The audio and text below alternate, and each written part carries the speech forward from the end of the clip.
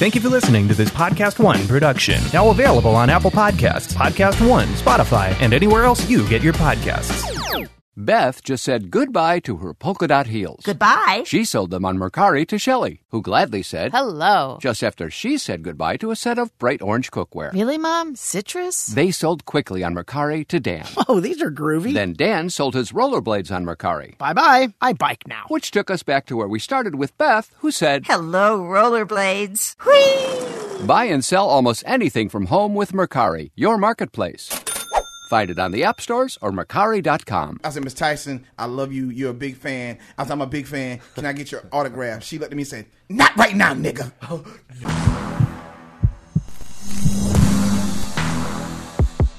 I don't even know how to introduce this guy. I can start off by saying he's my best friend. He's the president's DJ, the first DJ to ever DJ in the White House. That's fucking cool. I read about that shit. This shit's legit. It's crazy. He has and the wedding.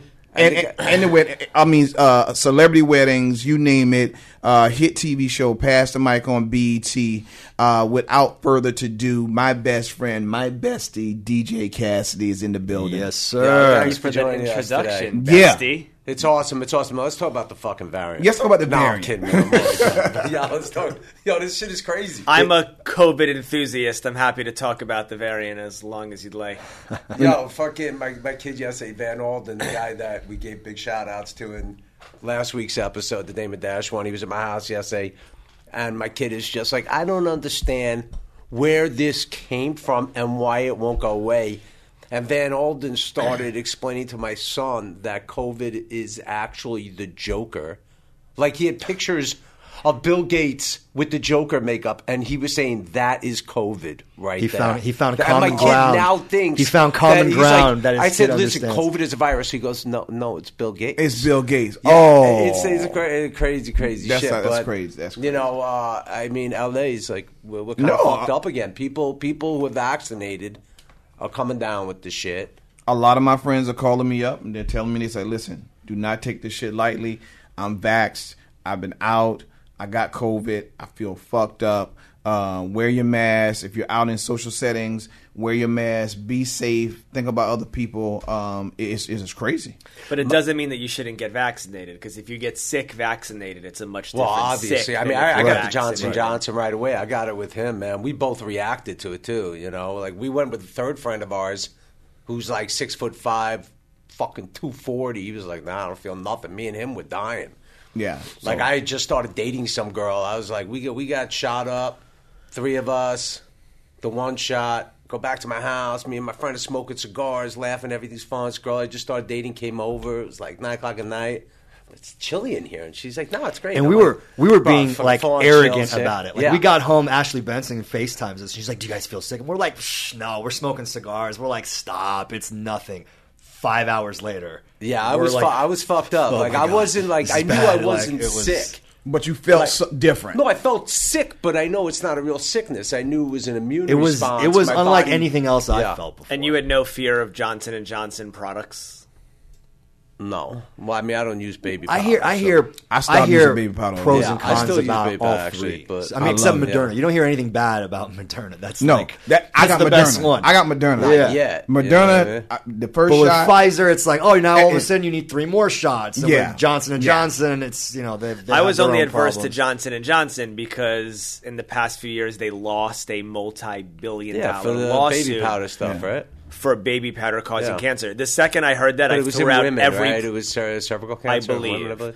But I literally threw out every Johnson & Johnson owned product, even the companies that they Even the didn't Q-tips? create. Even the Q-tips? Even the That's the only thing I Q-tips. use that they Even make. the it baby fucking powder? ridiculous. Well, I on was- shoes?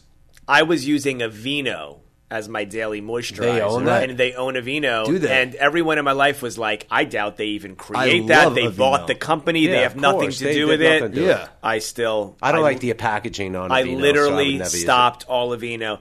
If that company can survive a lost lawsuit of giving people cancer and people still go to Rite Aid and buy that baby powder, I just made a decision not to buy anything owned by them as far as I know. I mean, they probably own everything in my bathroom, but As far as I can tell, I just think made that a was an decision. ingredient thing, though. You know what I mean? It's different when like a company knows that they are negligent, and when a company doesn't, right? But can like, we be confident they went all big these tobacco, years? Big Tobacco, they fucking knew they were killing you. Oh yeah, They've known for a long time they're killing you. And Killed so my did the dad. Teflon spray companies. Right, I don't know What do you mean? about that. Anyone but- you ever go and buy an eighth of weed from any dispensary? It says on the jar this product has chemicals that can cause cancer. Oh yeah. I know, but Johnson & Johnson is supposed to exude the feeling of health. Right. Any kind of recreational drug Right, I is don't think not they knew supposed that to some reassure talcum you. powder, baby powder product contained something. It causes cancer. Yeah, I don't think I don't they think knew they that. knew that. I mean, maybe somebody Maybe. did that. What the fuck Right, do but I does don't it know only enough about ma- it, but I'll this is my homework for next week. But does it we're only not in the matter lab. if it's malicious, or does it matter? I if mean, it it's matters to me as a stupidity? consumer. You know what I mean? Well, those are both bad. It could be ignorance, right? It could be like Right, but isn't that just everything's as bad a long-term as... effect, right? So, perfect example, which is probably not a good example, but it just popped in my fucking head, is we look at NFL players with CTE, right? Concussive injuries, this and that. We talk about this all the time. We have friends who are MMA fighters. The game isn't around long enough yet to see the results of that. Over time, we'll be able to see, you know, what happens to guys, because there haven't been that many retired fighters, you know what I mean? Right. Oh yeah, they're gonna be fucked up. They're gonna be like, what's the guy named Hernandez, the football sport player? was Right, only I don't been think around the for impact 25 is years. hard. I think it's a much different kind of thing, but, you know. Let's say we find out after we finish this discussion that Right. Dasani water has caused cancer. Right. I would never drink anything made by Coca-Cola. Not even a again. cold You have Coca- not a a Coca-Cola on a hot responsibility- summer's day. If you're selling something, even a I go Mexican for Coke out of the Canada bottle? Dry. If Right. you're selling something that is supposed to represent health, Right. water, baby powder, Right. medicine, you are not allowed to make that kind of mistake. correct. You in would my give up humble Fanta? opinion. I didn't know Have you ever baby had a powder. cold Fanta? I didn't know baby powder was, you know, representing good health. I thought it was just Well, smooth, dry skin. Smooth, dry skin, fresh Yeah. balls. Yeah. You know I what think mean? For me, anything it's good- for it's good- it's freshness good on the or balls. skin exudes health. There you Yeah. go. Well, that's true. It's health and wellness. You're right. I used And to beauty. take baby powder and cover my bed with it before I go to bed. Really? Yeah. Really? It's interesting. I haven't used baby powder Just since fresh. I was a baby. Just, I like the freshness of it. I love That's baby awesome. powder. I love you know baby what I oils. put on my bed before I go to sleep? What? I have this diptyque spray. That's what I have too. It's this bed From linen Airwine? spray. Base, Bro, the- it's the like base going to bed diptyque with a spray. beautiful woman with none of the arguments. You see, I spray none it of the every headaches. morning. What's it called? None of the drama. I got you. I'll send a bottle over. That's there. what we did. Every, bro, my bed, when I get in my bed, bro, it fucking smells amazing. Yeah, that's So the do one. you I know- I enjoy use the going Baze, to bed the with Baze that diptyque yeah. spray in the bedroom. From Air One? No, it's from Diptyque. Diptyque? Yeah, Rob put me on it. I've been using it for a better part of a year now. So you spray it before you go to bed? You spray it. just just spray it what on is- your bed. A lot of Store in sprays. there's stores everywhere. Yeah. Listen, a lot of sprays you can't spray directly on your linens because it stains them, right? But Yeah. the Diptyque spray, it might be a rose spray. I'm not sure. I got to better than check what it is. Febreze? Oh, bro, it's dude. I have they're people one of the come to great my house because perfume I also makers in the have world. Definitely causes I have cancer. the room. What do you call it? The diffuser for my living room as well. Anytime people walk in my dog, it smells like a hotel in here. It smells phenomenal. Yo, I have one in my car. I have a Diptyque diffuser in my car. It attaches. Hey, to like the Diptyque, AC. holler at us. I just put those air freshener trees from the car wash under my pillow. That black ice. Bro, those you get things- that And he's black not ice joking. from He the thinks those- I don't like black ice I from don't the like- I AMPM. don't like really shitty smells. Cheesy smells. Fuck me. O'Neill up, thinks man. those trees are the epitome, end all, be all. No, I A like- fragrance? No, A fragrance. No, Right. no. I put them in my trunk because I like for the fragrance to kind of move from my trunk to my car. By the time it gets to me, it's very pleasant. Interesting. I mean, if you got like thousands of them and put them in the trunk, I think you had a dead body. The Some green Goodfellas tree type you shit. see in a New York City taxi cab Yeah. is Estee Lauder to O'Neill McKnight. No, it's Yeah, not. You that is hilarious. crazy, man. Yo, stop hitting my knee, dude. What kind of coffee? What kind of coffee do you like to drink? very inviting. Like if you go out and get a cup of coffee, will you go to Starbucks? Me? Yeah. I've never had coffee in my life. Oh, okay. I don't drink coffee either. Really? No, I'm a No. big coffee guy, but it's funny, man. I said something like one of our cinematographers on like Ballers. I was like, "Hey, bro, somebody's going to Starbucks," and he was like, "Starbucks." Like it was just as a real cafe, coffee connoisseur. How dare you? Yeah, and See, that's now how I heard started the you with Brooklyn in tree. you. With Starbucks, I heard Yeah. the Brooklyn. What No, part I of haven't. Brooklyn? Flatbush. But I See- was a kid when I left there. I was probably like 7 years old, and then I'm like a Long Island guy, like South Shore, Long Island, and then I went to school in Manhattan, at Parsons. The vocal That got tones thrown between Brooklyn and Long Island can often Yeah. be related. Really? Hey, yo. I mean, they're only 20 minutes Hey, yo, apart, guys. you know? We're going to go out, have a good time tonight. Holla at some girls. It depends on who I'm that your sitting Brooklyn? with. You know? That's your Brooklyn? That's my That Brooklyn. is? It's like my Brooklyn, kind of like Rocky Balboa. Yeah, I got a lot of Rocky in there. Hey, yo, Adrian. Anyway. So listen, we got Cassidy in the building, dressed in pink.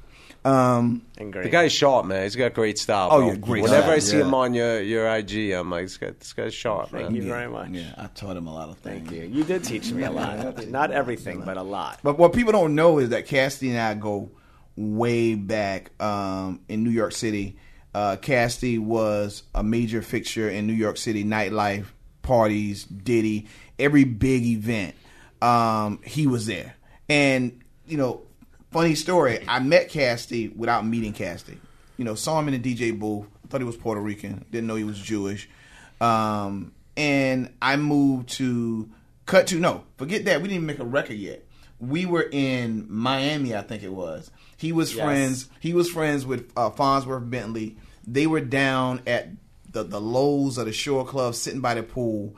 And when I walk up, it was like just dudes. No hot. We're in Miami. No girl, just dudes. Just all this. Well, I had just around. broken up with my college girlfriend, Got it. Okay. who's now my best friend, married with kids. Okay. Weird. And he thinks that's weird. And I was devastated. And I went to Miami with my dear friend Farnsworth Bentley. Sounds like a very cliche thing to do. Go to Miami. You just broke up with your girlfriend. Meanwhile, it's like Right. me and him sitting on the beach alone, like reading books. And so he goes, my friend O'Neill's going to come over. So, the common thread here was Puffy. I had been already DJing Puffy's party since I was 18. At this point, I'm like 22-ish. And I met Farnsworth Bentley through Puffy, obviously. At that time, Farnsworth was no longer Puffy's, Personal assistant. Caddy. personal Valet. butler. Yeah. It was very much a character. He built this incredible character. Right. Yeah. He was no longer that, but I knew him through Puffy. And so here we are recuperating from my breakup. Two guys on South Beach, literally reading magazines. Yeah, but what was his excuse? Like, what was he? Oh, well, was he just feeling being your a friend. pain? He and I are two peas in a pod. Why He's is he being a just? friend. No, why is he just sitting there reading alongside you? Yeah, I understand I'm you're saying, suffering. why is he supporting this? Yeah, Well, he should be like, Well, yo, he let's was go a- clubbing. well, he Let's was go. a good- I get it. Well, he was a good friend, I've had my but- heart ripped out. I've done the whole fucking. I just need some space, chill out, sit by myself, not be troubled. You know what I mean? Yeah. I get that. Like, So so here's- he was just supporting you. Well, here's the funny thing. We're actually sitting on the beach. And Farnsworth, Derek, as we call him, says, we have to shake this up a little. And he goes to the hotel room, and I'm like, oh my God, what is this guy going to do? And a half an hour later, I see Derek walking down the beach in a Burberry Speedo bikini and an umbrella. And suddenly the whole beach is looking at him, and I was just mortified. And so he walks back, and he goes, I just called my friend O'Neill McKnight. You need to meet him. And O'Neill pulls up to the hotel later that night, and we're going to Puffy's house for dinner. Were you in your Burberry Speedo also? Absolutely. These Yeah. guys are like these guys are human thirst traps. They're like live action thirst traps. He's like, we need some attention, right? No. So you roll up. Now it's the three So of you guys. O'Neill rolls up, and O'Neill brings this overly kind of macho male, I want to say chauvinist attitude to the trio. He is a sexist. And I just want you to know that we on the Cray don't support that, but it is we do support him. And so we get in a It's taxi to go to Puffy's house on Star Island. And I'm still new to this, 22. I do all those parties, but this is still exciting, going to a dinner at Puffy's house. And we sit down at the dinner, and literally I'm sitting next to Pharrell, and it's that kind of dinner. Lobster, Right. Every cliche in a good way that Right. you can imagine this dinner is. How many people? 25 to 35, Right. How many courses on the menu? a dozen. A dozen courses. Yeah. A dozen That's like seafood two courses. those are two Italy like meals. No, it's one. It's one real Italian meal. So O'Neill comes up to us, me and Derek. Pharrell's on my left. And Derek's on my right. O'Neill comes up and goes, "Can we curse on the crane?" Yeah, of course we curse on the crane. Okay, just making sure. So O'Neill comes up to me and goes, "I'm out of here. They ain't no bitches." And I say to myself, Isn't that your wife? I wasn't married then. No, I'm kidding. a long time ago. I wasn't married then. I say to myself, "What?" And he goes, "Yeah, they ain't no bitches here." And I'm looking at like, this is the coolest place you could possibly be for dinner. And this guy's leaving because there's not enough girls here. Right. And that was my first impression. Yo, of O'Neill. Damon wouldn't even show up. No, listen. Dash said last week, he goes, "I don't hang out with you because I don't want to hang out with dudes. I just want to be around women." Listen. That's it. And so I didn't like O'Neill. Just finish the story. I didn't like that energy, and a year later we were best friends. Oh, and is the rest that true? How did You you didn't guys like end that? up becoming friends after that we awkward hated each other. first impression? We became friends. Well, we realized we were really like similar in an odd, like in a warped different way. in a I like warped that. universe. Sometimes you gotta we're butt very heads much to alike realize, in a completely opposite you know, way. oh, like, yo, this guy. no, we I vibe were with really this guy. like two women, and I of course couldn't Macho see women. Macho women. No, he might have seen it in me. I didn't see it in him. O'Neill, for those listening, is way more sensitive than anyone could ever imagine. Way less of a macho guy, and way more of a metrosexual than anyone could ever imagine. Yo, I'm once super metro too. Like level of Steve Leviton, my buddy, will always say, it's like it's like a crazy combo of just So New once we York chipped away at metrosexual. that, we realized that he was Blanche and I was Rose, From the and Golden we Girls. were yeah, two with love the them. Golden Love Girls, them.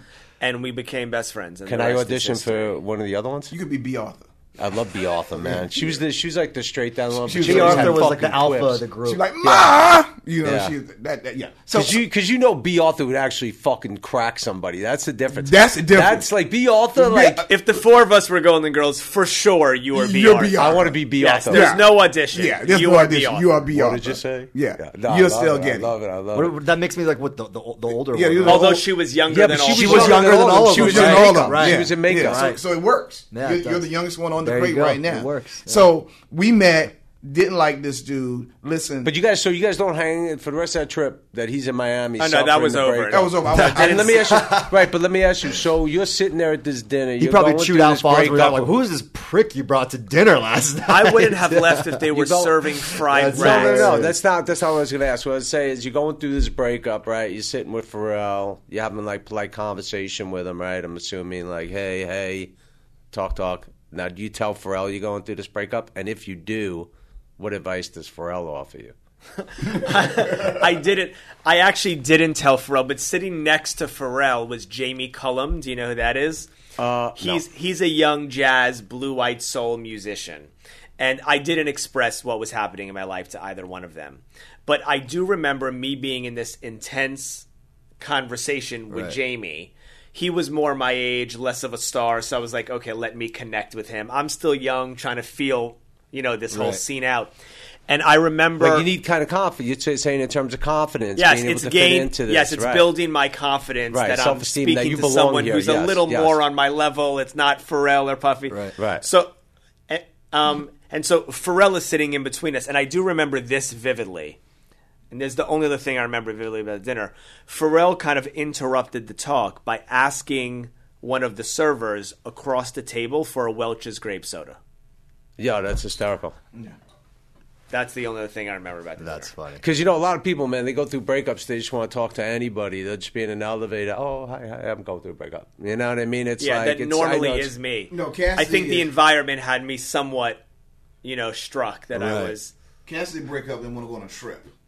Right? He want to go on a trip. So do you think you seek out relationships that won't work just so you have a reason to travel? It's a reason to travel, no, because once my career took off, it gave me a reason enough to travel.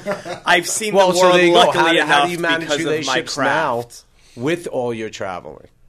How do you? Well- and do you even want? What kind of relationship do you Yeah, want? I've been in a relationship right now with my girlfriend, Kelsey. I think we're in our 5th year. I don't think... I'm certainly no expert on relationships. I don't think, 24/7, 365 togetherness is the foundation of a relationship. So I never found my travel to be an issue. In many cases, it helps, gives us places to go and fun things to do. And when my girlfriends of the past have been able to travel, they do, and when not. Right. I think all the corny things that we hear about. I think that a relationship is built on commonalities, loving to do the same things, not all the same things, but having things that you love to do together. And of course, the number one, I would say, is trust. And I think being out of town doesn't affect those two things. If anything, it's friendship. I agree. I think the commonality, it's like friendship. You know what I mean? For me, it's always just a vibe and a connection. I mean, it's led me to some really wonderful, wonderful places. Yeah, you know it's all about the vibe. Just had some tremendous success in my relationships, but some of them have produced some amazing things. My kid, but I agree with you. You know, the trust thing for me is always kind of like, I mean, people say that. I don't know. Can you ever really trust a motherfucker? You know what I mean? Can anybody ever really trust anybody on this planet? Yeah, I was dating girls like, I don't trust anybody on this planet. And I was like, God, you're so jaded now. I was like, oh, you know what? Yeah, that's not healthy. You can't really not trust anyone. Yeah, you can't live like Well, I think you could trust certain people with certain things. I don't think you can trust everybody with everything. Yeah. You know, like the world's just... the world's gotten crazier, and it's made people crazier. I think everyone has a different tolerance for different levels of deceit.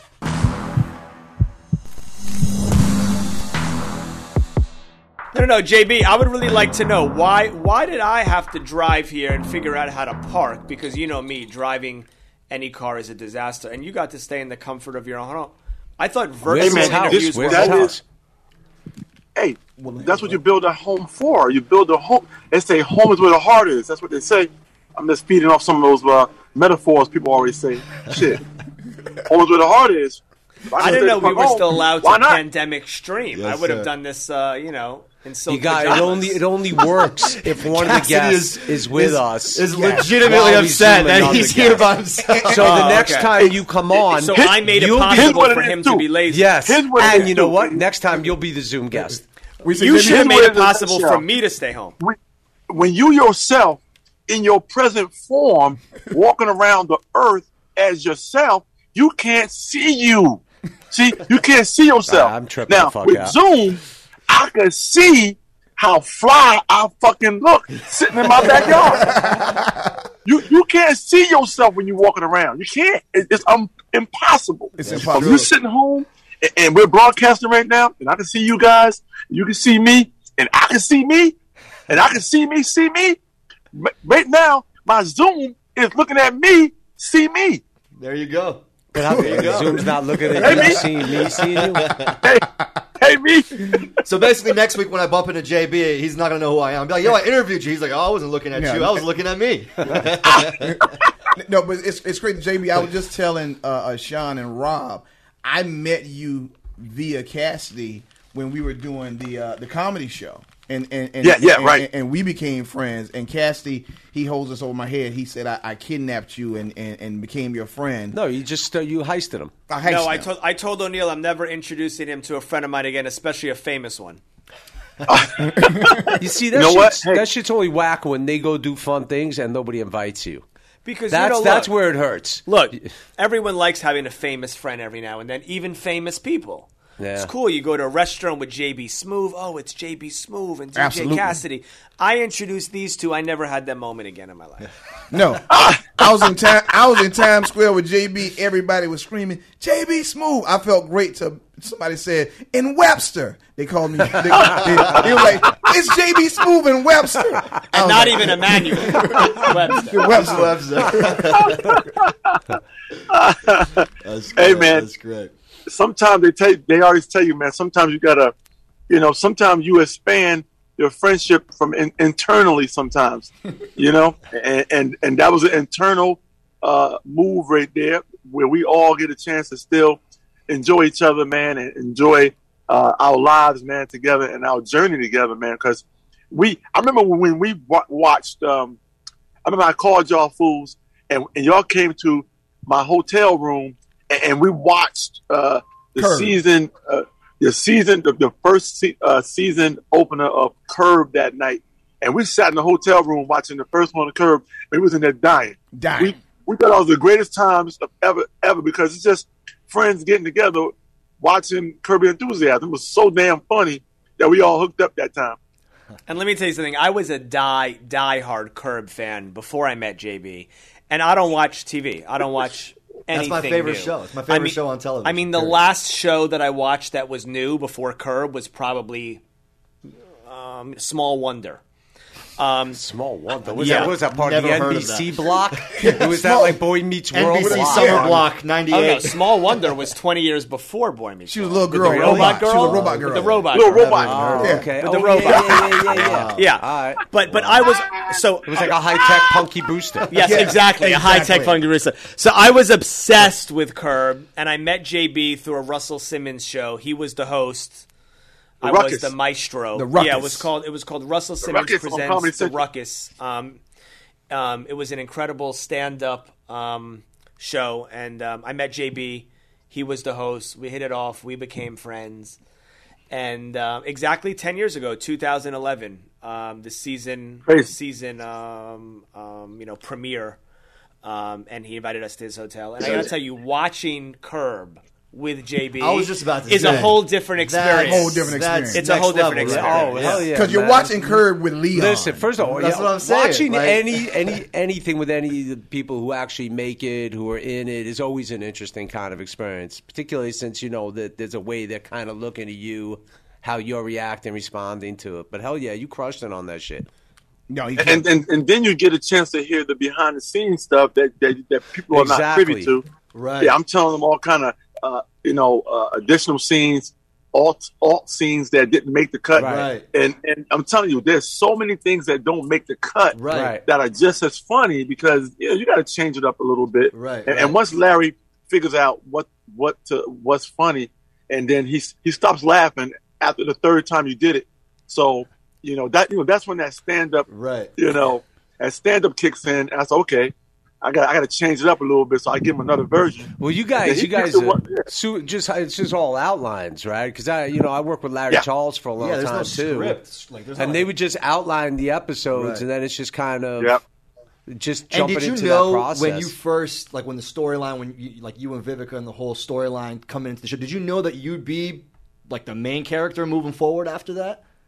I did not know that. I did not know anything what the future plans were for my character, but that's going back to what we just talked about at the top of the show. Yeah. Was that thing where sometimes you don't do it on purpose, but sometimes you do it on purpose, which means you have to in life. It's just it's just what life is. Right. Sometimes you got to take a job. Sometimes you got to take a friend. Sometimes you got to take a girl. It's just inevitable that somehow, even if it's not purposeful, you have to find a way to let yourself shine, and you got to be there to answer the door because they always say, So JB, see give about me the opportunity and a little bit of the rolling the dice and a little bit of luck and good all that comes to fortune. Because I mean, now when I watch it, I can't even picture Curb without you. No, Like, you are exactly. It's hard to remember the episodes without you. prior. And that's what I want to ask you, JB. What do you think? Like, where does the magic JB come from Smoove's Curb with you Your and Larry? Enthusiasm. Because I feel like when I watch you and Larry, it's like Gene Wilder and Richard Pryor. Yes. you know what I mean. It's perfection. So, like, where do you think that? Where does that magic come from? Why does it work? I think it's one of those things where it's a takeoff of basically what life really should be and how people really should be, which is accepting of the differences that we have and being able to laugh at it and enjoy it and not make it a part of your life. How does what someone does in their life affect you so bad that you got to hold them back, or you can't let them have success, or they can't have a home, they can't have anything because you see them a certain way? And I like the show because, as cringeworthy as people say the show is, because Larry hits on issues that people really don't want to discuss or don't want to be a part of. Right. This show, what makes Larry and Leon work so well is that they accept each other, and I had no idea I was going to be, a part of the next season and the season after that and the season after that. I had no idea. coming in, into the show. Also, my favorite show, like Cassidy also said, my favorite show also before I got on the show. So how did you get on? How did you get on the show? Like, how did that come to exist for you? How did that opportunity present itself? That's one of those. That's one of those long stories. You already know. It's like, it's meeting these opportunities that you have no idea where they came from or how, but somehow you had to be prepared for whatever was coming your way. Wait, JB, am I wrong? Doesn't this story involve the song "This Is How We Do It"? It does involve the song "This Is How We Do It." Actually, what happened was, I was at SNL. I was a writer on SNL, performer, and I did warm up for SNL, and I was there for 3 seasons. My 4th season, I didn't get renewed, and I was trying to figure out what I wanted to do, my next venture. And what happened was I ended up firing my whole team, basically. Man, I'm good at knowing, at having confidence in what I do to the point where I'm willing to make a chess move sometimes just to see what's next for myself. And I ended up firing my agent, who also had a bunch of people from SNL on his roster also. But I knew once I fired my agent, I was going to not return to SNL because you don't have anybody to speak up for you to keep you a job. Right. You know what I mean? So I was willing to take that chance. I said, you know what? Let me change it up a little bit. And then actually, my wife told me I was going to be on the show. She said that, I could see you and Larry together. We were watching the show one day. She said, you're going to be on that show one day.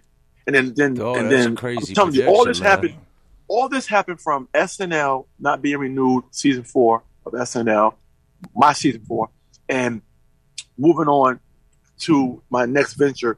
And it all happened so fast, from SNL to get me to my agent, to my wife saying I'm going to be on Curb, to my buddy, OG Pierce, who actually produced the song, This Is How We Do It, passing away, and me coming to LA for one day just to pay my respects for him. Wow. Coming to LA for one day, meeting I signed with a new agent before I left New York, came into LA. I said, while I'm in LA for one day, I might as well meet my new agent.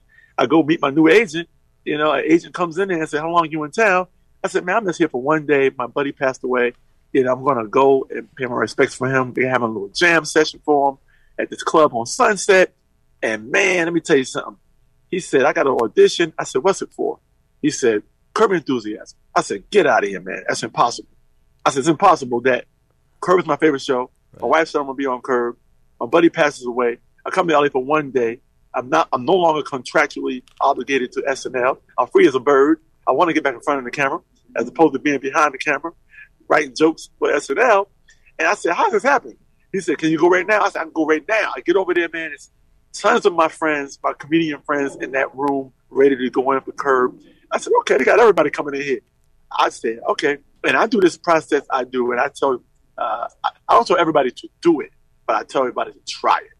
I always go in the room as the character.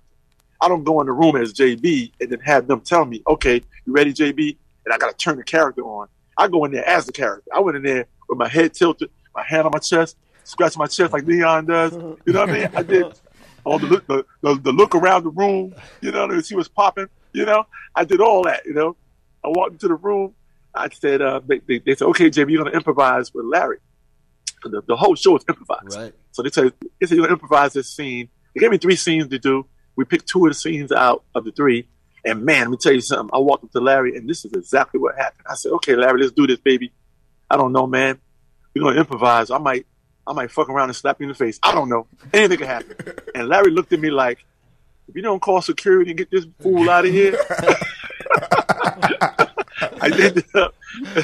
And we ended up laughing.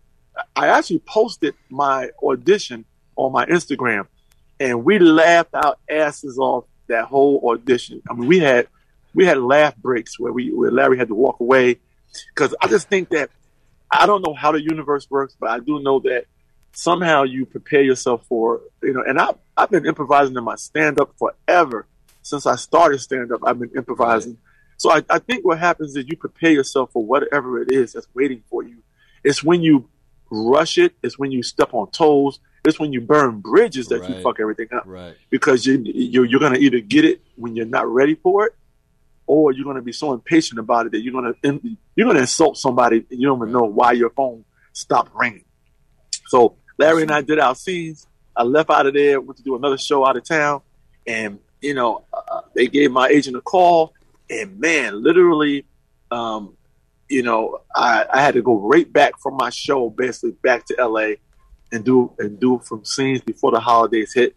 And man, it's so weird that I've been improvising my whole life, man, and I think that was what was waiting for me the whole time. Wow, opportunity to do something like that.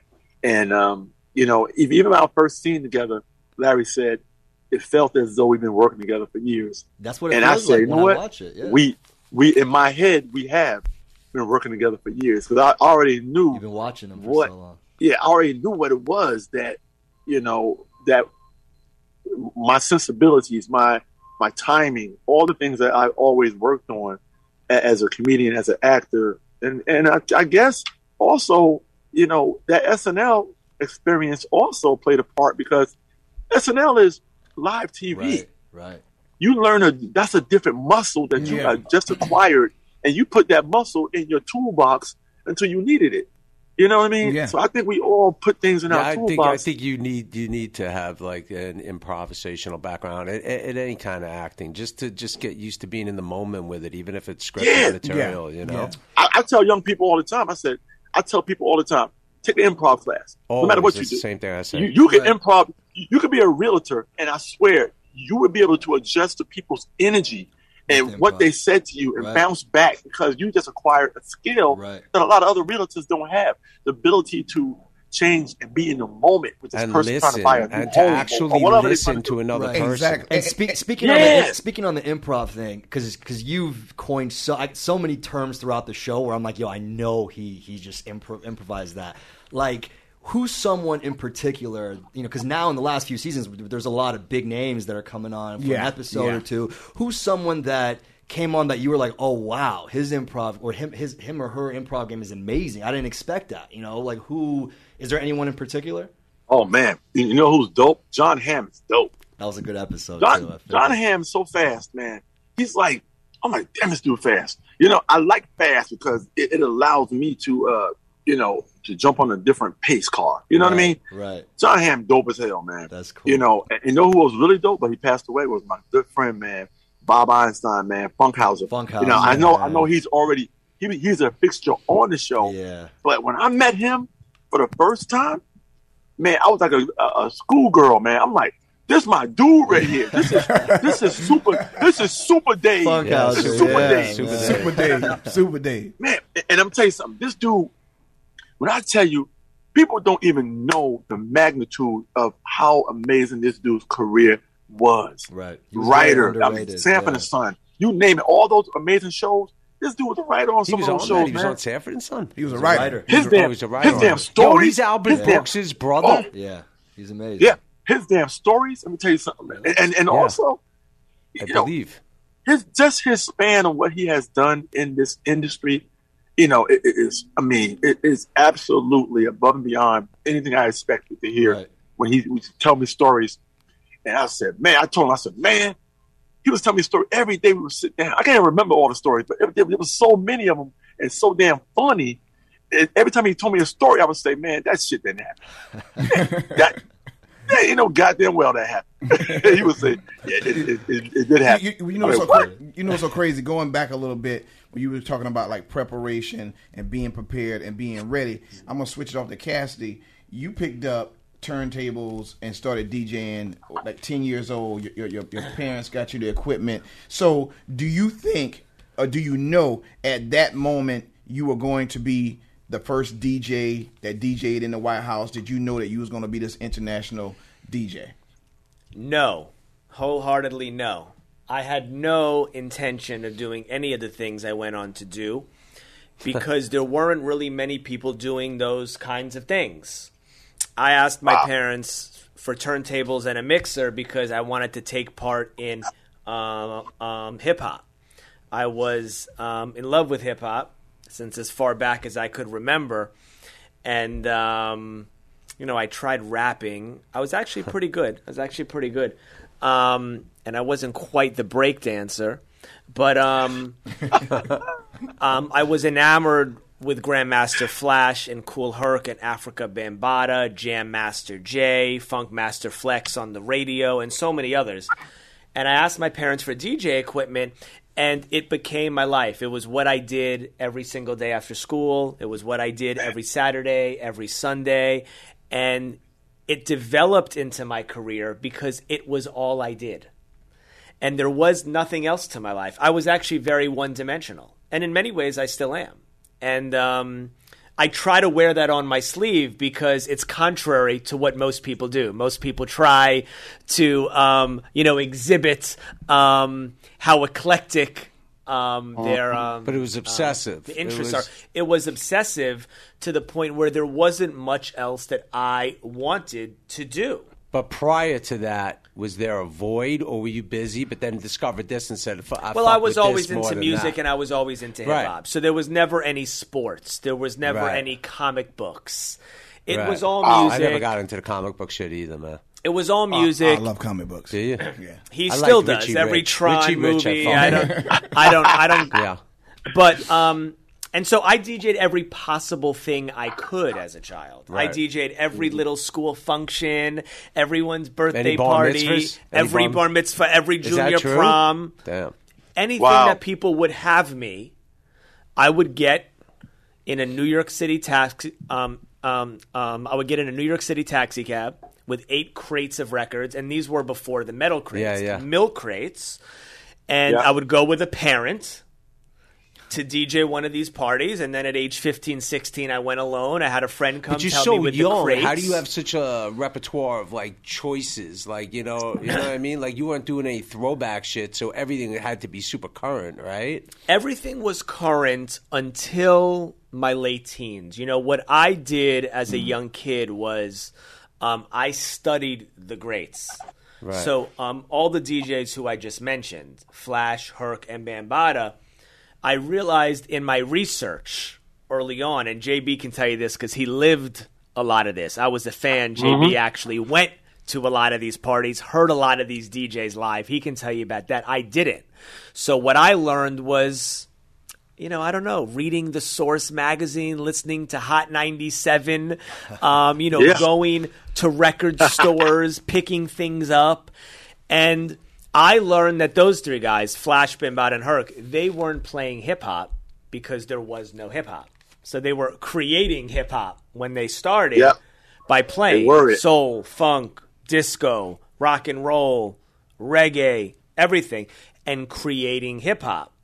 And so that fascinated me. So that made me want to research and go back. Gotcha. And, even just listening to the big DJs of the time. Yeah. Just listening to to Funk Master Flex on the radio, the DJs that I admired were never just playing the records of the moment. So putting all this stuff together, by my mid-teens, late teens, I was now going to the record stores downtown in New York City that sold old records. That sold vinyl. It was all vinyl at the time, but there were stores you went for new vinyl, and there were stores you went for old vinyl. Gotcha. And now I was going to those stores, Bleecker Bob's, House of Oldies, and I would literally let each record cover guide me to the next, which is a lost art now. Now we don't have that because no one reads the credits on iTunes. They are there. But who reads them? Really? I didn't even know. Yeah, they are there. You have to click around to get them. Of course. And you can find any information you want on the internet in 5 seconds. There's everything about everything on there. It makes perfect sense. On the screen. Yes, and I think if you download a song, it's imprinted in your iTunes. But who's reading that? When you had a vinyl cover, you were flipping that thing. You didn't read it because I memorized the back. Right now, you didn't read it because you were a student of music. Most people read it because it was fun. It was part of what you did. You read it while you listened. You looked at the pictures. Well, I was the normal that plus a student of music trying to learn.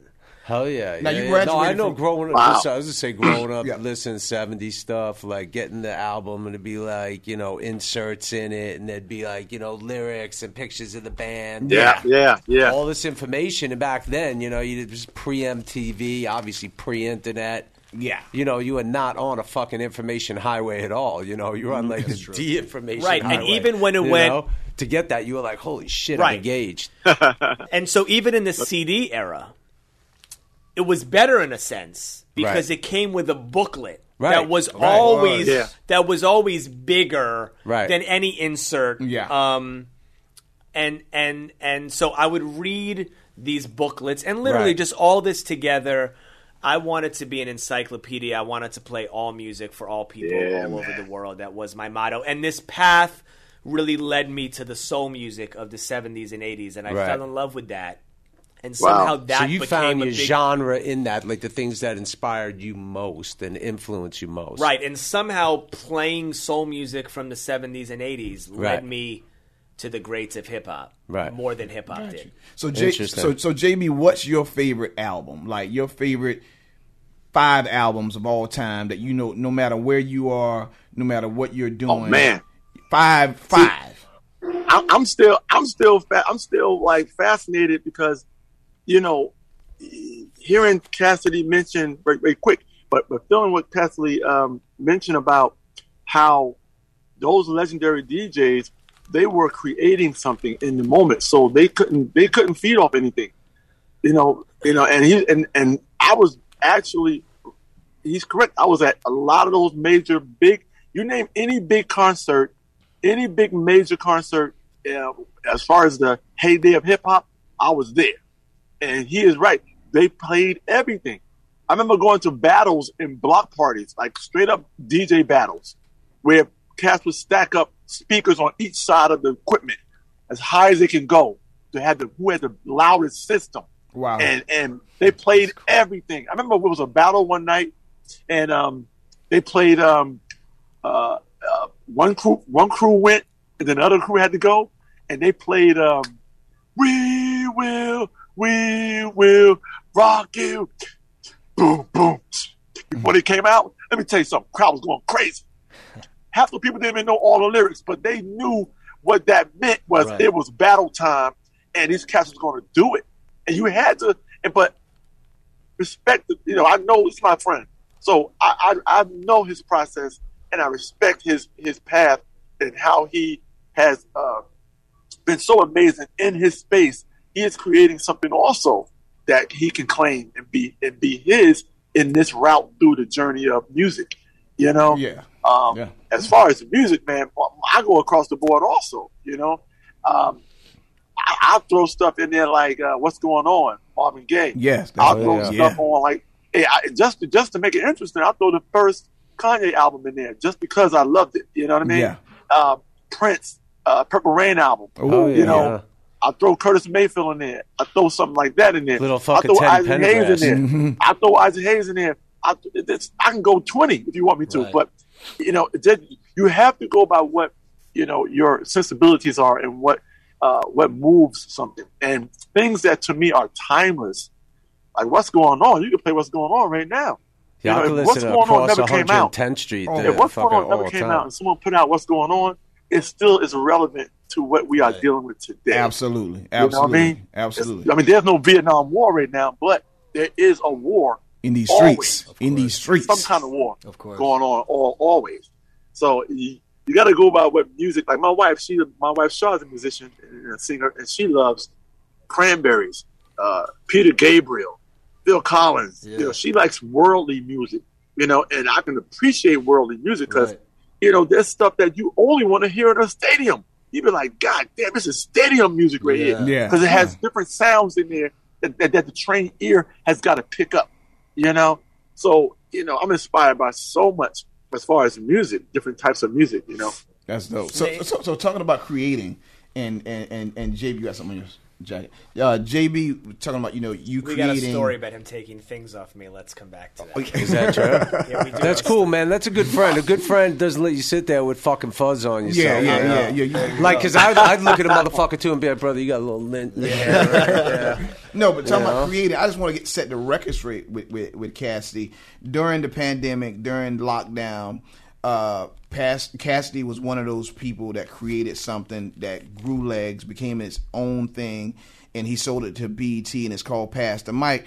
And a lot of critics out there and a lot of people were they leave comments. I can't believe that BET gave this show to him. BET did not give Pass the Mic to Cassidy. Cassidy created the show, and he did this amazing thing by showcasing some of these legendary talents and giving them this platform for a new generation. So I want to tap into that. What made you do it and why?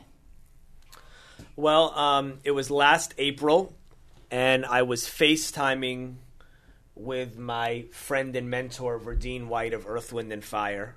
Very grateful to be able to say that. Mm-hmm. Right. And we normally go to dinner once every month or two, so I checked in on him, and it was late one night. And then my Sonos started to play That's the Way of the World, the Earth, Wind & Fire song. So I'm holding my phone, looking at Verdine, and he starts singing along. Hearts of fire, create love, desire. Very casually, like, oh, my song's in the background. Now, it would be like lying in bed, FaceTiming with JB, and your TV's on, and Curb comes on. Right. If that And doesn't he's acting move alongside you, it, right. then you're not human. Right. If that doesn't make you feel something. Right. And I would say this to JB, no matter how close I grow with you, at any moment, if we're ever on the phone and Curb comes on and you're on, that still will always give me a certain feeling. Right. Yeah. You don't grow out of that. And I've explained this to many people who understand and who don't understand. Someone can be your hero, and you can be in complete awe of them, and they can be a very close friend. And you can have them simultaneously. I never thought when I was a child I'd be friends with Russell Simmons or Dougie Fresh or so many of my mentors. When I used to watch Curb prior to meeting this man, I never thought JB and I would just be friends and go to dinner and talk on the phone. And you don't have to get rid of holding someone on a pedestal because of their art. It's interesting because we started talking about this pre the show. You know, most times they say don't meet your heroes because you get disappointed. Like I think I've had more disappointments. So I haven't. I haven't either. That's so amazing. I've never subscribed to that. The only but in fairness to me, I've liked some fucked up people. I've admired some fucked up motherfuckers. You know what I mean? So you get what I set myself up for that. I don't want to go. Yeah. When I tell you, when I say this was one of my boyhood heroes, you go, what the fuck is wrong with you? You expected him to be nice to you when you met him? I've only been disappointed once by somebody, and it was Michael Jordan. Really? Yo, I heard he's tough, man. Michael Jordan. I heard Jordan's I saw real Jordan tough, I saw Jordan in a restaurant, and I grew up from that era, the Chicago Bulls, the Jordans, the first $100 sneaker, the Jordan 1s. And maybe I was a little too excited. I don't know. And I ran up to the table. Maybe I shouldn't have been talking over his food. Maybe. I'm just saying. And I was like, oh, my God, Michael Jordan. I can't believe it's you. I'm a big fan. I just want to shake your hand. And I reached out my hand to shake his hand. Put out your hand. He did this. You didn't spit. No, right? Look, hold your hand. He did this. Oh, yeah. At least He shaking my index finger. Okay, so hold on a second. How old were you, man? I was in like 20-something. I thought you were like 9. So no, listen to this. Yo, that really sucked, bro. How you treat a 9-year-old like that? You're like, I was 32. And you short already. You probably was right next to his soup. You probably was like, his soup was right there, outlined. So no, but listen to this. You probably like, this man ordered my soup. This is so funny. I've never heard that story from O'Neal. And obviously, as we said earlier, we're super close and have been for many years. And before you said that, I was literally about to say, I've never been disappointed by my hip-hop heroes, but the only person who ever disappointed me was Michael Jordan. Wow. Now, I was 12 not 20-something. Okay, excellent. I was in L.A. With my family on vacation, and my dad calls me and goes, Michael Jordan's in the lobby bar. Come downstairs. I was 12 years old. Oh, wow. I was wearing the What Jordan... hotel? Beverly Hills Hotel? It's important. I don't remember. It wasn't the Beverly Hills Hotel. Peninsula. The Peninsula. Sit with the working girls. The It definitely Beverly wasn't Wilshire. the Beverly Hills Hotel, but I don't remember where it was. And it could have been the St. James Club, which is now the Sunset Tower. Sunset Tower, yeah. So I come down in Jordan 11s. Now, the Jordan 11s were the patent leathers, but it wasn't the patent leathers. The summer of the 11s, they made another Jordan that they called the 11s, but they weren't patent leather. They should have had another number. They were the ones with the concrete snakeskin and the netting. Oh, those and were they cool. were low with the netting. Of course. Okay, so the white and gray with the netting, but cements. they were the cements, but they were the 11s. And I walked right up to him. He was talking to someone, and I was like, "Hey, Mike, could you sign my shoe?" And he said, "I'm sorry, I'm eating." And it wasn't so much the lack of signature, because people do have certain things. I can only sign so many basketballs or shoes. I don't know. Right. But he was rude. And but I met him later in life and flipped it all around. And my memory of Michael he came up and he's like, "Can you play Don't Stop Believing?" And you and my memory totally changed. No. But you know what? I'll tell you what I learned from it, because I took away something. I didn't walk away maybe in that moment, but I didn't walk away later saying I'm no longer a Michael Jordan fan. I realized that you don't know what it's like to walk in the shoes of someone like Michael Jordan. Of course. And the amount of people and kids asking Michael Jordan to sign a basketball or a sneaker or say hello, is an overwhelming thing that I could never relate to. And I actually never held anything inside about that. So I tell the joke, I tell the story more as a joke, but it was the only time where I had a moment where I didn't get what I wanted. Right. But speaking of hip-hop, and to take it back where we started, I've never had any moments with my hip-hop heroes, and there's something about hip-hop. I think it's more about the flaws, and I think that's what they mean is when they say like, be careful about meeting your heroes, because what it does is it usually humanizes them. Right, of course. Like I joke about it, like I was telling you before the show, like I grew up, I like idolized Mickey Rourke, and then we were gonna work together, and I was like, people are like, what the fuck is wrong with you?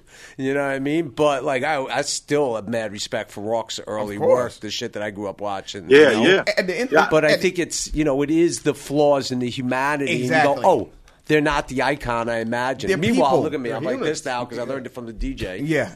I don't even want to wear my headphones anymore. I just want to talk like this. Like I'm a fucking NASA fucking... There's no way to do it. You know what the thing is? They're human. And sometimes they get tired. Yeah. Sometimes they get mad. Sometimes they get arrogant. The coldest shit that ever happened to me, I was having dinner with Michael Jackson. And Michael Jackson wanted a girl's O'Neal number. says I was having dinner with Michael Jackson. just drops it casually. I mean, we thought... Yeah, it was like FaceTiming And he with wanted Virginia a White. I girl's was having number? dinner with Michael Jackson.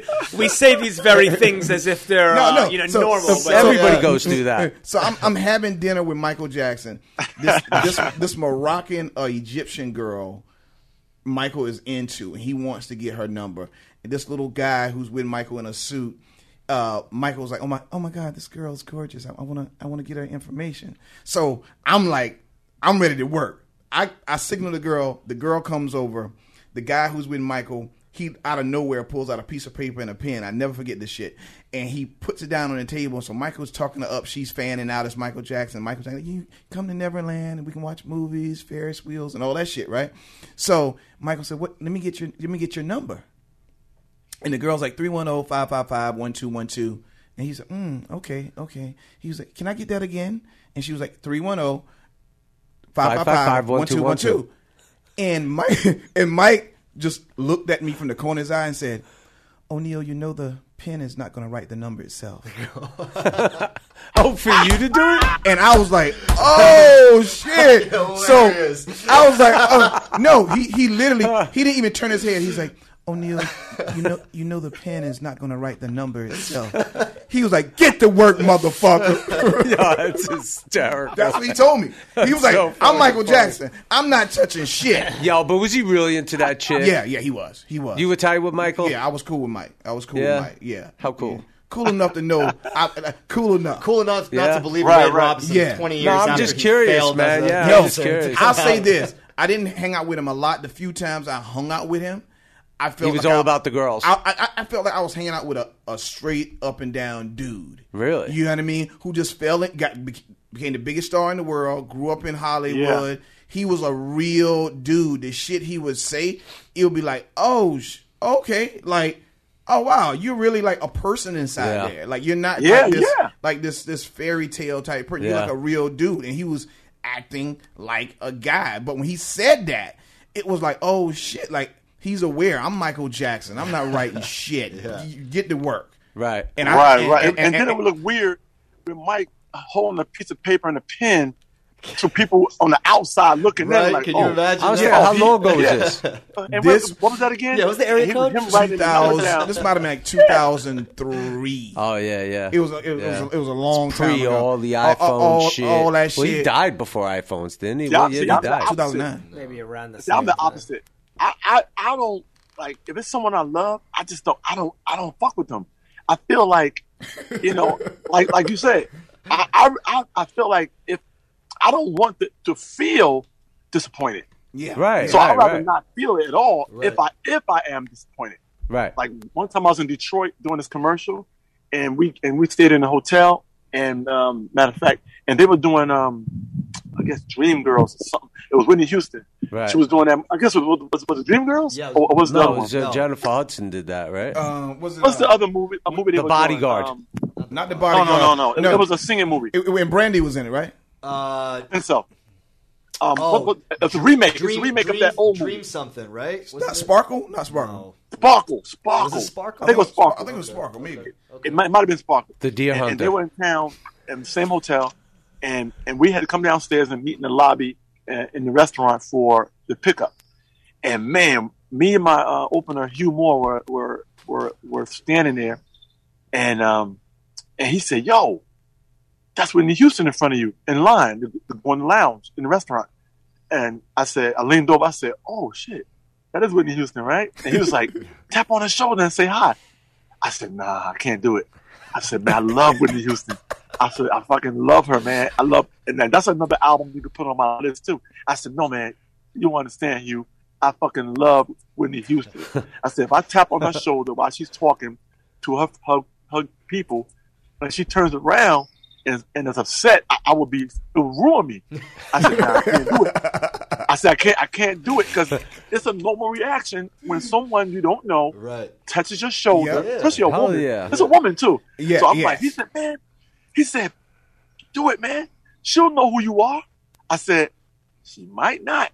I said, what if she don't know who I am and she's offended that I touched her? You know what I mean? He said, man, she'll know you. You know, that's Whitney Houston, man. And you know her. I You said, should no, have I said, don't know bro, her. you go up and tap his shoulder I and said, I make don't the know her. introduction. No, he said, man, she'll know you. I said, nah, I'd rather just let her enjoy her time. You know, she's with people. She's in the middle of a conversation right in front of me. I just stood there. I said, nah, I'm gonna let it go. You know, and then I felt bad. Then the day she died, I felt like, damn, I wish I had met her. Fuck. I was like, See, damn, I wish hold I on. had Let me met say her. this. Oh, there's a lot wish- to unpack here. I wish I would have been as smart as you because I was in New York City in the supermarket, and God bless her, I saw Cicely Tyson in the supermarket. Man. And she had a head wrap on her head, big sunglasses, and I tapped her on the shoulder, and she was startled. And I was like, Miss Tyson, I love you. You're a big fan. I was like, I'm a big fan. Can I get your autograph? She looked at me and said, not right now, nigga. No, she Oh, the fuck up. No, she did not. What? And that, my friend, and that, my friend, was one of her greatest roles ever. Fuck yeah. Put that on the list. Yeah. That right there. Yes. That's fire. Shut the fuck up. Yo, Did she pass away? Yo, she passed away. Fuck, man. We gotta get her on, man. Yeah, I can't even. Motherfucker. Just put He just put a dead Cicely Tyson on That's true. blast. Yo, she did that That's to me. true. I swear to God. I swear to God. I was Oh, fucking. I'm dying. I'm fucking dying. That's the sickest story I've ever heard. She was sitting around and she was in character because you know all her movies like she was talking like this. So listen to me. Da-da-da. She JB was like, just said she was probably no. you I know, said Miss Size. I tapped on her shoulder. She turned around. She's like, I was like, I'm a big fan. I love you. I need your autograph. She was like, not right now, nigga. she was in character, man. She kind of. She said, right now, I can't find O'Neal, the marinara stop sauce. going up to And you celebrities, sitting up bro. here tapping my damn shoulder. They ain't got no marinara sauce on this show. And you tapping me right now? I can't even focus right now. Not right now. But it's a very That's interesting exactly it. conversation. What I love most about your Whitney Houston story was the punchline, which is you wishing in a way that you had, because I have lived my life the complete opposite of you in that moment. All I ever dreamt about as a kid was my favorite rappers knowing my name. So when you talk about what I thought, I never thought I was going to DJ for them.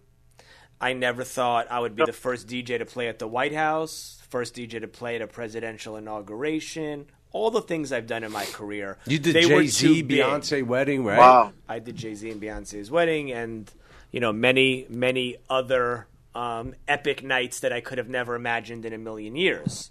For Jay, for Beyonce, for Puffy, for Oprah, for Naomi Campbell, for anyone that I could have ever imagined. The future reality was too big for me to have really thought about at age 10. But I wanted Tretch from Naughty by Nature to know my name. I wanted Q-Tip from A Tribe Called Quest to know my name. I wanted Run from Run DMC to know my name. Not to hire me to DJ or to be on my show, Pass the Mic 30 years later, but to maybe see me DJing at a club or something and come and give me £1. Right. So I always took the leap of faith to walk up to everyone. I don't think I processed it as complexly as the JB Whitney Houston story because I wasn't an adult. I'm with JB. I'm the same way, man. Well, I can't do that shit. I think in many senses it's the safer bet because I think it's crushing. If you Really need a is, hero, I can't do it with women either, man. Like I don't go up to girls. Like I've never done that. Like, Oh, dude, I'm just like I need to be pursued. You know what I mean? That's the Barry White. That's the Barry White in him. That's the Barry White in him. I need the classic. Maybe it's just insecurity. I need the classic eyebrow raise. Like when someone raises their eyebrows, that means, hey, it's like, hey. That's what I do. right. That's what I do. I need, I'll be like, hey. You need a signal. You're saying you need right. Yeah. Well, if I had that, if a Mason. woman looked at me across the bar and she went like that, I'd be like, yo, that's like I'm good to go. But let me tell you something. I should have, instead of the Michael Jordan story, because I think we all, when we tell our Michael Jordan stories, I think we all kind of feel deep down that we're okay with it. Because he's on such a level, we all kind of understand the snub of the shoe signing and the ball signing. So we tell the stories of Michael Jordan. I don't think any of us mean like we don't fuck with Michael Jordan because of it. Oh, no. But let me tell you Not at all. something. I've been snubbed by my favorite comedian twice in my life. Chevy Billy Chase Crystal. is a complete asshole. well, after everybody says Okay, that so guy's Chevy an asshole. Chase is an asshole, but every time I see him, I go up and do it again. I do not care. Hoping that he'll erase the past. No, I just don't care. I went up to Chevy Chase. Like this time, 11th time's JB. the charm. 11th time's the charm. JB, were you at the SNL 40th anniversary party at the Plaza Hotel? Yes, I was there. Okay, this party. Yes, we were there together, remember? Right, so I just want to tell you We something. got a photo. We hung out together for a little while. Right, so I just want to tell you. I DJ'd Oprah Winfrey's school opening in South Africa, New Year's Eve, 2006. I DJ'd both of Obama's inaugurations at the White House. Barack's 50th birthday, First Lady Michelle's 50th birthday, Jay-Z and Beyonce's wedding, Kim Kardashian wedding, Jennifer Lopez. Which one? Yeah, that's what I was Which saying. wedding? Yeah. Divorce party too. The list goes on of the iconic nights. When I tell you this 40th birthday, I was a guest. For 40th anniversary? Saturday Night Live, 40th anniversary, Sure. Plaza Hotel. I was not DJing. The reason I listed all those parties was to say I could be jaded, right? Like, Right. there's no party Right. I'm going to walk into and be like, But this holy was just shit. packed, man. Holy shit. Wherever Right. you turned, it was like JB, Paul McCartney, Chris Rock. Prince was up in there. Eddie Murphy show up. name it. Everybody was up in Every there.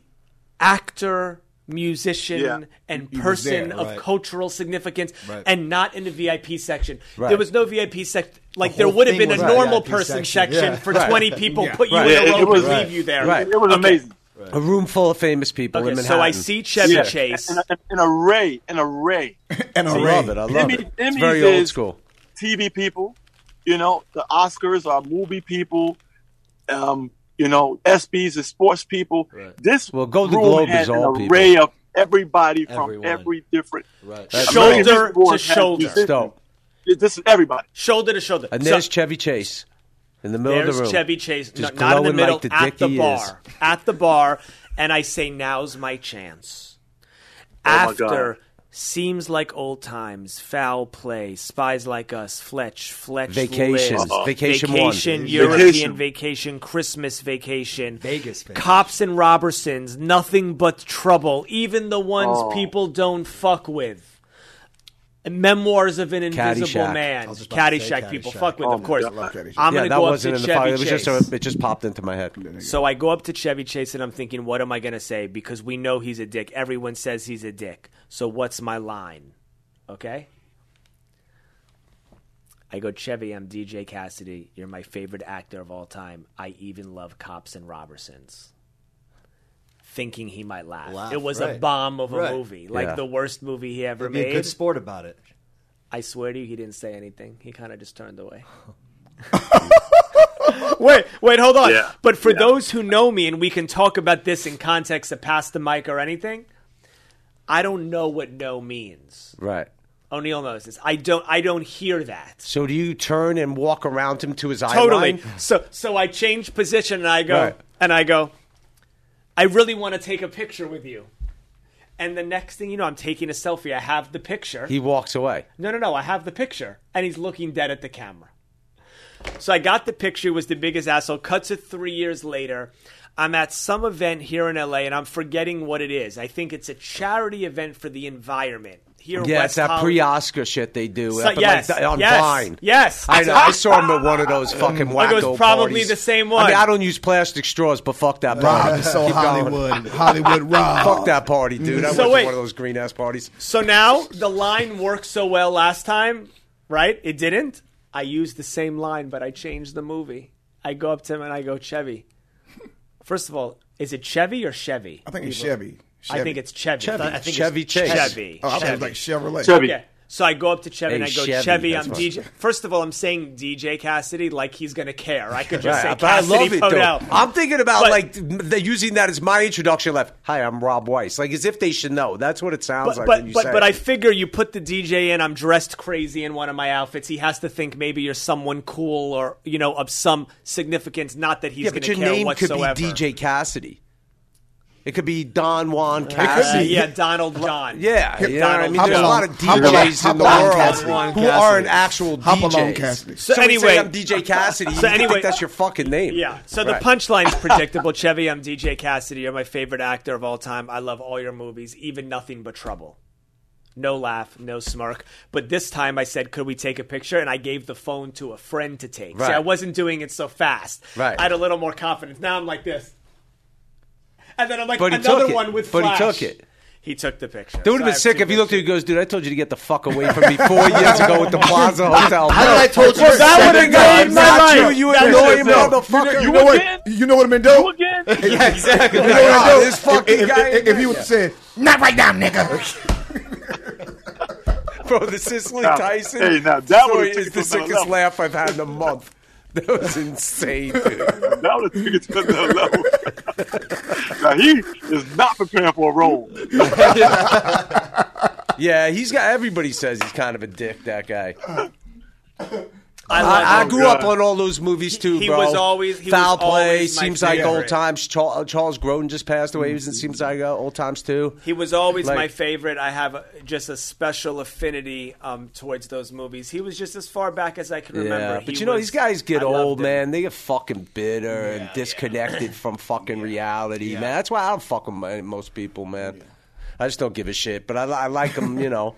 Like, I'm not really a fan of that many people anymore, you know what I mean? I'm just like, I'm a fan of people, but what I'm saying is I don't, really fan out on people.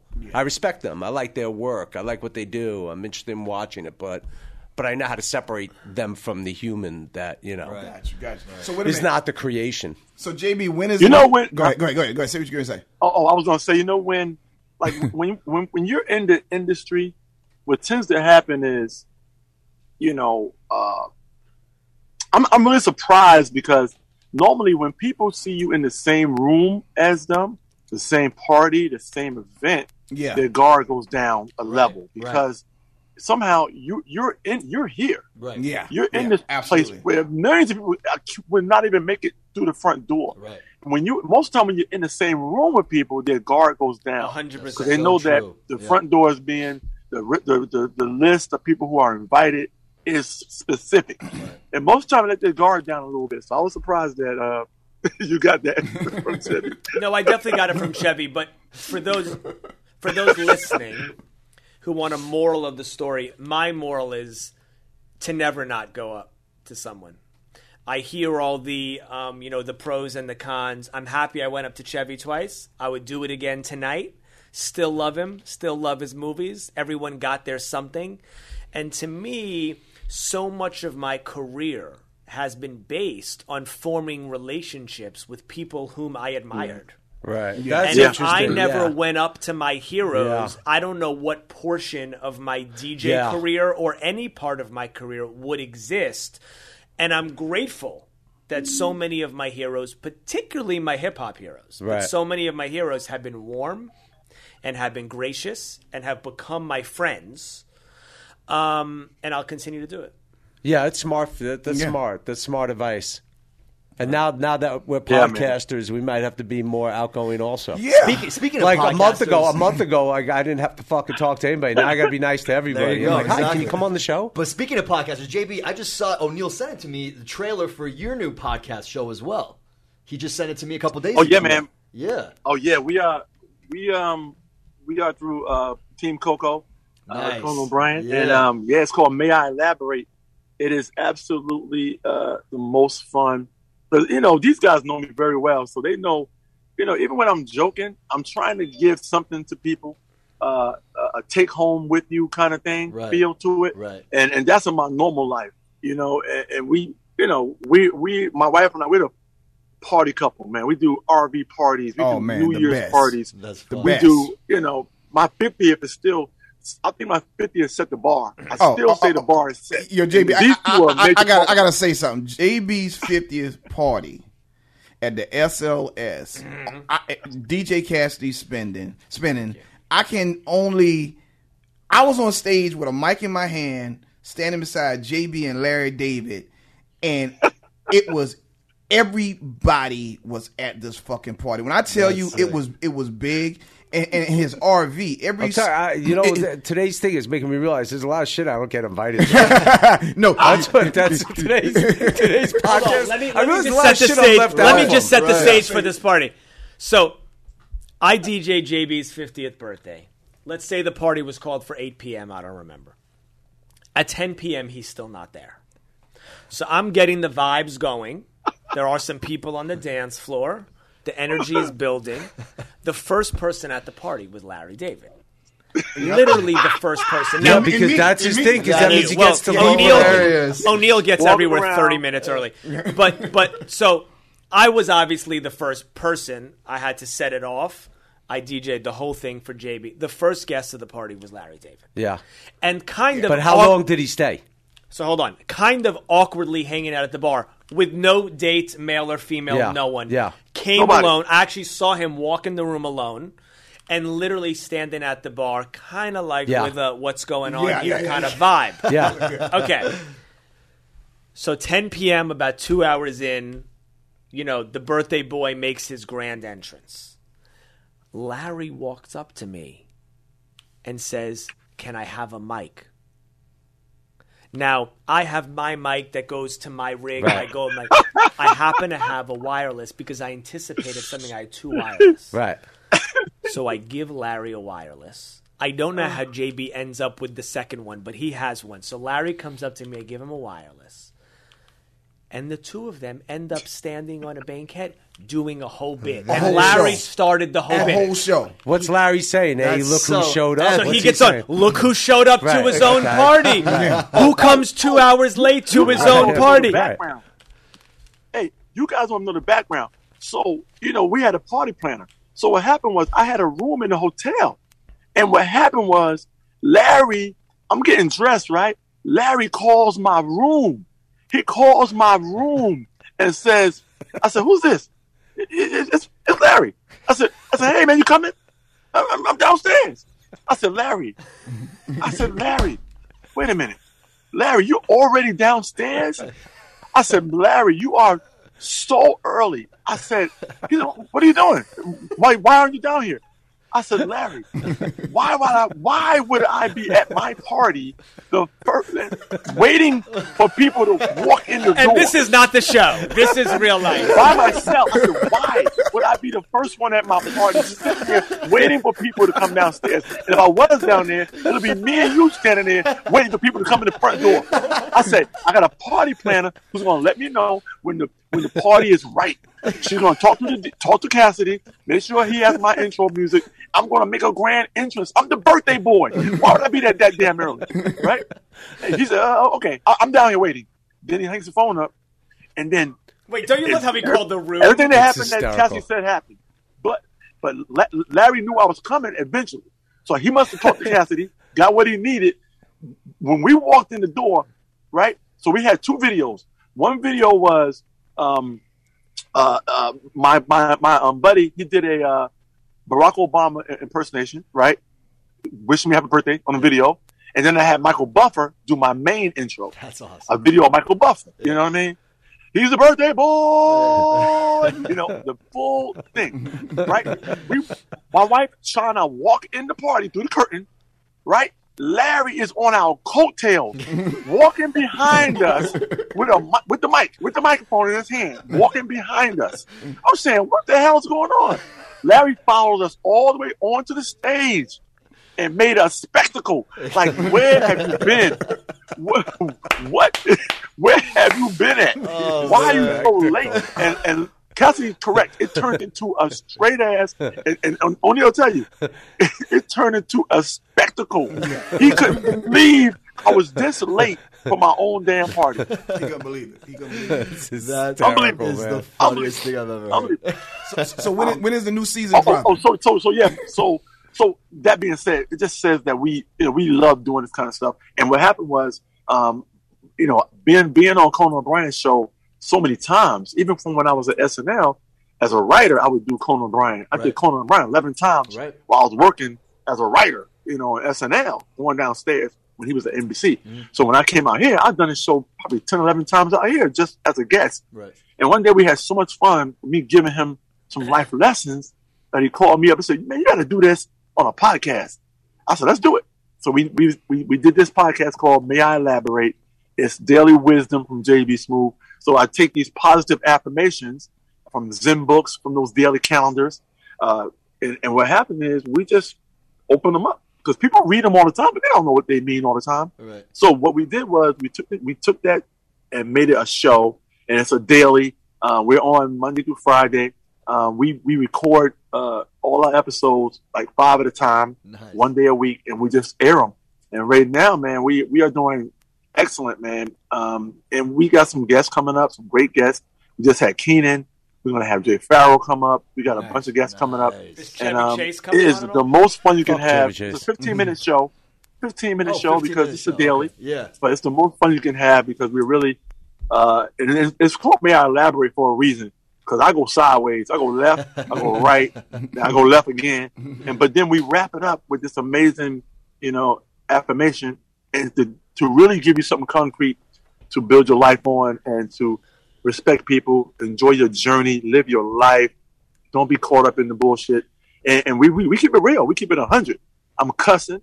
I'm giving it to you the way you need to hear it. Yeah. Sometimes people need to hear it in that form to get it. Sometimes, and I can only do it the way JB Smoove can do it. It's myself and my partner Miles, and we make the 1-2 punch, man. Because Miles is so he grounds me in a way. So when I go left, he tells people that's not a good idea. He'll pull it back in. So very fun show, man. May I Elaborate, man? It's on Spotify. Nice. It's on Apple. It's everywhere you listen to your podcast, man. It's so damn fun. We have a good time doing it. Amazing, nice. amazing. Oh, when's the new season of Curb coming out? Because I know everyone in the world is exactly. waiting I on want to that. know. I got people asking. When I told people that we're sitting down with you today, I had every single person said, "That's amazing. When does the new season of Curb start?" Everybody's waiting. Yeah. Everybody's waiting. We finished taping 2 months ago, so I don't know when we're going to exactly come out. HBO let us know, but it is absolutely an amazing season as usual. Yes. This guy's a genius, man. He finds a way to, attach his sensibilities to the inner workings of the world, man. So, it's never a dull moment, man. Always so fun, man. And it's going to be great. You're going to love it. I feel bad when I can't tell people anything, but I just know what the script is, and you know what it is. I can't wait. You already know what Larry is. Yeah, You already know what the show is. Yeah. Yeah, man. He finds a way to attach himself to, the rhythm of what's going on in the world, man. And it's so goddamn fun and so funny. I can't wait for everybody to see this season 11 Curb Your Enthusiasm. I can't wait. Nice. I can't wait. And JB, every guest on the show, we ask them to donate something, a hat, sunglasses, something. So we're going to be hitting you up. We need something from you. We're going to put it on the Macari site. We excited. We want something from you as well, Cassidy. So it can be a Boulder hat. Yeah, Macari's our title shirt. sponsor. Yeah. I'm going to donate a lamping hat, lamping T-shirt. Lamping. Yeah, my favorite Curb term of all time. Lamping. I got you. I'm going to sign it up. We're going to make sure we donate that. Yeah, all and proceeds go to Children's Hospital. Yes. I got you, man. Thank you so much. That's my first love anyway. So, sir. Being a big part of the Boys and Girls Club and anti-bullying campaigns and children's health is big for me. So this is a plus to be a part of the Craze Show. Thank you, brother. It means the world to Appreciate us that you took time to hang out with us today. Appreciate you, my man. We can't wait for the new season of Curb. We're going to go and watch May I Elaborate, and we hope to get you on pretty soon again. This time you got to come hang out with us in person so we can laugh. Yes. Hey, I'm not going to be that one. I'm not going to be the guy to remind these two they're supposed to come on my house and have wine by the fire pit and watch a movie in the backyard. But I'm going to extend that invite to you two guys too, man. Thank you. Because still won't invite us. No, that's bullshit. That's bullshit. Hey, the pool is at 95 degrees on a regular. So we can dive in. Or what are we going to do? Smoke cigars, man. Awesome, man. Amazing.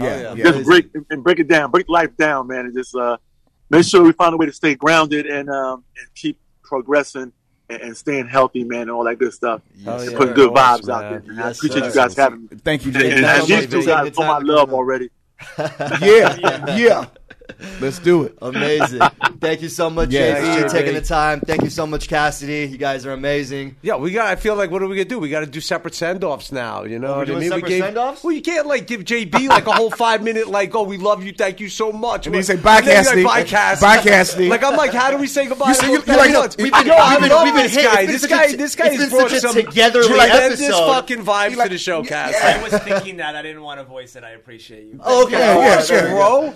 I thought we sign off all as a group. Cool ass motherfucker over there. You know what I'm saying? Not right now, nigga. That's what I was going to say. I mean, JB, we God love bless you. Cicely Tyson. What the fuck? What the fuck? I love y'all, man. Thank you, Cassidy. JB. Thank you. JB, JB, thank you, so man. much. Peace.